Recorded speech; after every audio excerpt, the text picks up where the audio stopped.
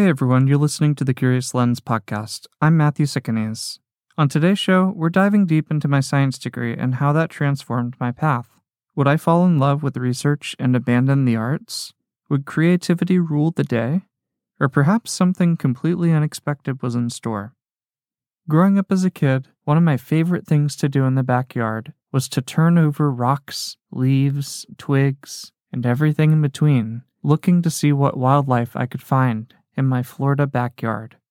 It was in this lush forest that I learned about the building blocks around me and how everything was interconnected. I was starting to understand the bigger picture by looking at one piece at a time. Before I found photography, I was only looking at these pieces through a magnifying glass, but after discovering the camera, I was able to translate these moments into memories. This connection to my creativity has always remained strong, and I have a unique bond to my curiosity, especially when studying the sciences. Fast forward to college again, and the end of my first year had taught me much. I learned about basic biology, botany, and chemistry to get things started, and that was just the tip of the iceberg. But I was determined to keep creativity in the mix. My first year alone, I took multiple courses in other disciplines, including the communication and graphic design fields. In communication, I took photojournalism and shot for the college newspaper, learning to share visual stories with photography and cover topics out in the world. At the same time, I was learning about the basics of graphic design: shape, line, form, color, pattern, texture, all of these different things that made up the entire world around us that I never really thought twice about. Learning to peel back these layers of life made me all the more curious when I got back in the biology class, looking closer at the world around me through a microscope lens instead of a camera lens. By the middle of my science career, I was expanding my interests to include environmental science and marine biology. At this point, I had decided that environmental studies was where I would concentrate my focus.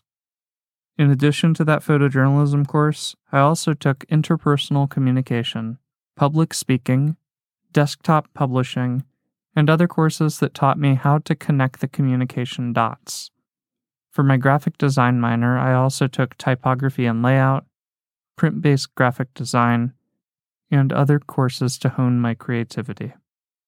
By the end of my undergraduate degree, I had a Bachelor of Science in Environmental Studies. I also had 3 internships under my belt. The first was with the U.S. Forest Service with my local ecology unit. My partner Erica and I reached out and expressed our interest in getting more involved in learning about the forestry and biology work that division did. It was a long, hot summer, but we learned a lot, and we were gracious for them opening their doors to us.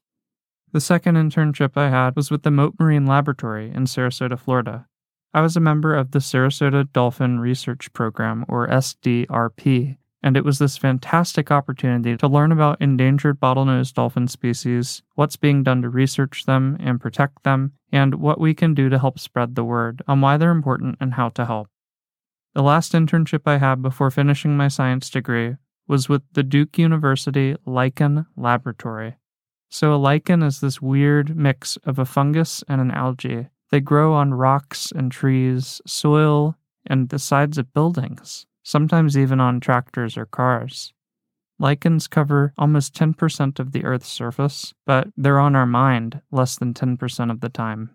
When I learned what they were for the first time in my path to my science degree, I was absolutely fascinated, and lichens quickly became a lifelong deep dive. I had invested in a book, Lichens of North America, and started to learn as much as I could about these beautiful and awe-inspiring species. When I started to approach the end of my undergraduate career, I talked to my academic advisor and mentor about what was next. With one final summer before graduating that winter, I had an opportunity. Maybe I could find a way to reach out to the people who were part of this book.